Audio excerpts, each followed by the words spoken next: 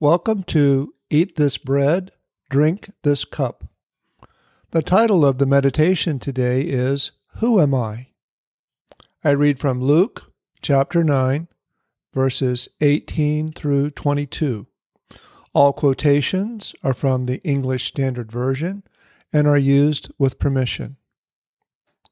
Now it happened that as he was praying alone, the disciples were with him, and he asked them, "Who do the crowd say that I am?"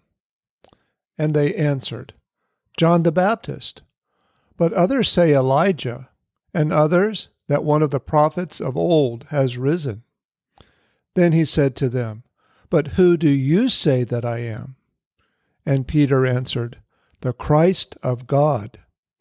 And he strictly charged and commanded them to tell this to no one, saying, "The Son of Man must suffer many things, and be rejected by the elders and chief priests and scribes, and be killed, and on the third day be raised."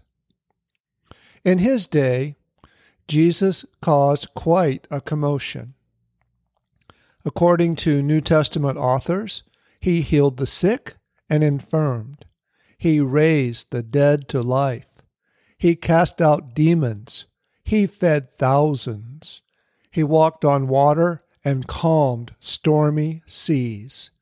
He taught with authority and silenced the most learned with irrefutable wisdom. Naturally, people would ask, "Who is this man?" The crowds thought he might be John the Baptist or one of the prophets raised from the dead. Some thought he might be Elijah, the one the Old Testament prophet Malachi said would come before the Messiah was revealed.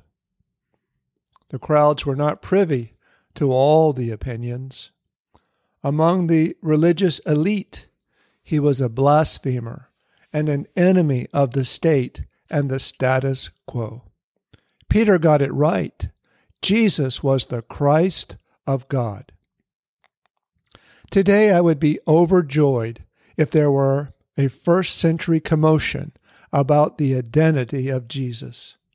Regardless of present-day opinion, however, there is one assertion about Jesus that all must weigh and decide. The Apostle Paul summed it up for the Athenians assembled on the Areopagus. I read from Acts chapter 17, verses 30 through 31. Although God overlooked the ignorance of earlier times, he now commands all people everywhere to repent. For he has set a day when he will judge the world with justice by the man he has appointed. He has given proof of this to everyone by raising him from the dead. The church observes the anniversary of Jesus' resurrection from the dead every Easter.